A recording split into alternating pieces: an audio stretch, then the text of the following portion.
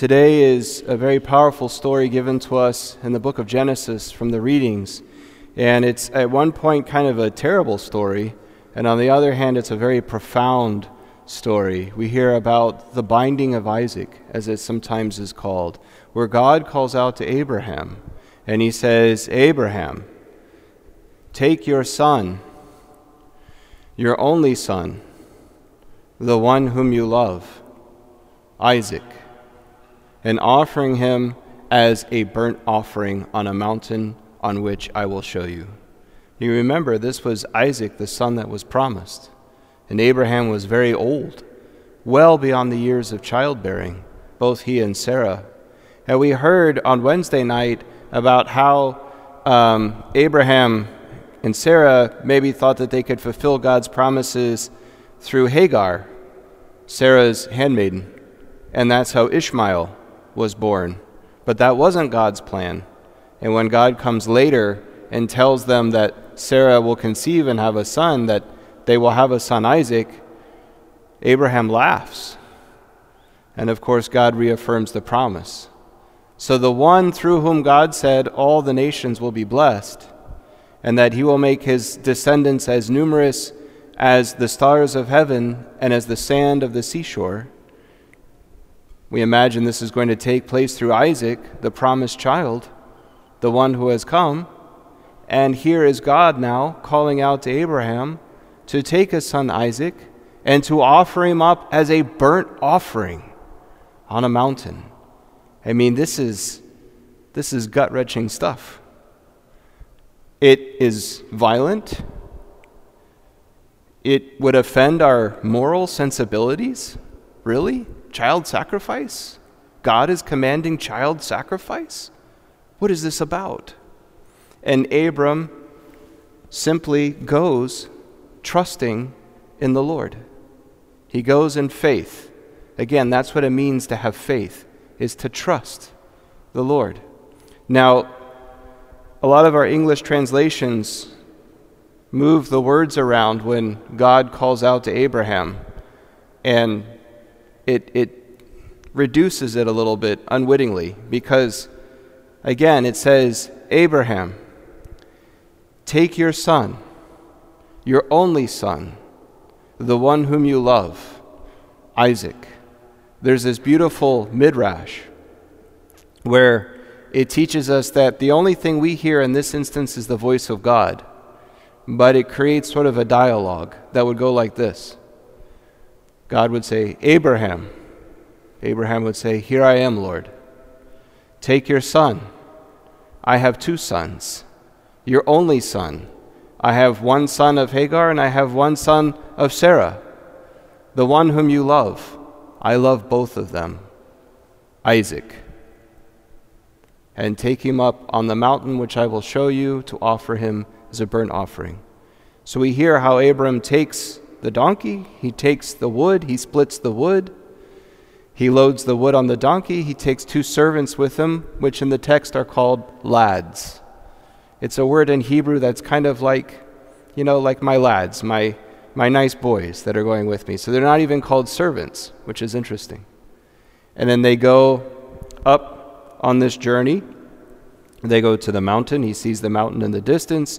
He says to the lad, "Stay here with the donkey." He takes the wood. He puts it on the back of Isaac. He takes the cleaver in his one hand and the fire in the other. The cleaver, to sever the limbs in the sacrificial manner that was done with the animals at that time. And so then they make the journey to go to the mountain, and Isaac says, "Father."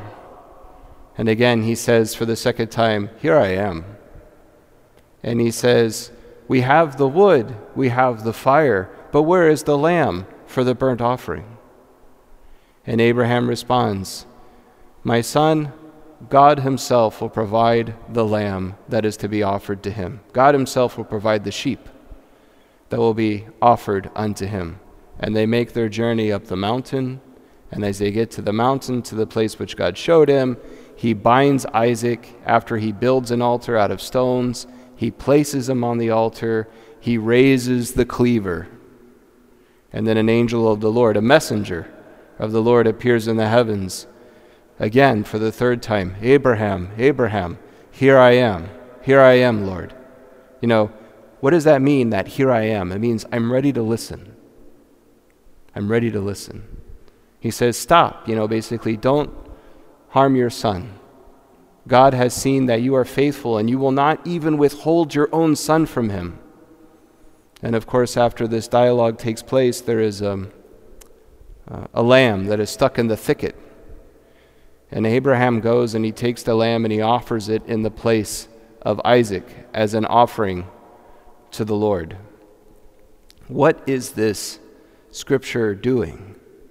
On the one hand, we can't help but recognize our salvation that is worked out by our Lord Jesus Christ, who will climb the hill carrying the wood on his back as he goes to be offered up upon the cross for us and for our salvation. But on the other hand, too, the way that the passage ends, where God says to Abraham through the messenger, "You heard my voice." This is what is placed in front of us, to hear the voice of God. And that voice of God is given to us in the Scriptures, to hear the Scriptures. And the Scriptures today are telling us that the very thing that God blesses is the very thing that God can command and demand from us. That God is the source of giving. God is the source of blessing. God is the one whom we are called to trust. And again, we see the trusting of Abraham, the sacrifice that was provided, and so on. So this story, this beautiful story, on the one hand, it shows us that Scripture is not necessarily about a code of ethics, a book of morality. Sometimes we try to make Scripture into something that it's not. Scripture is primarily about God and about what God is doing and about what God is saying to us and what God is speaking to us. And it's calling to us continually, hear my voice. Hear my voice. That is what we are called to do, to hear the voice of God and to put our trust in Him, for He alone is our deliverance. Did Abraham have to sacrifice Isaac? No. How did the story end? He was commanded to stop at the last minute. He was provided the sheep for the sacrifice. Many times we go through this in life. We may feel like we're being put to the test. We don't understand what God is doing and why He is doing what He is doing. But we see in the Scriptures, again, we're called to put our trust in Him and to see how He is faithful and how He is true and how He is love and how He is doing everything He does out of His love for us in order for us to be delivered, in order He alone knows what is truly good for us. But again, that requires a lot of trust. That requires faith.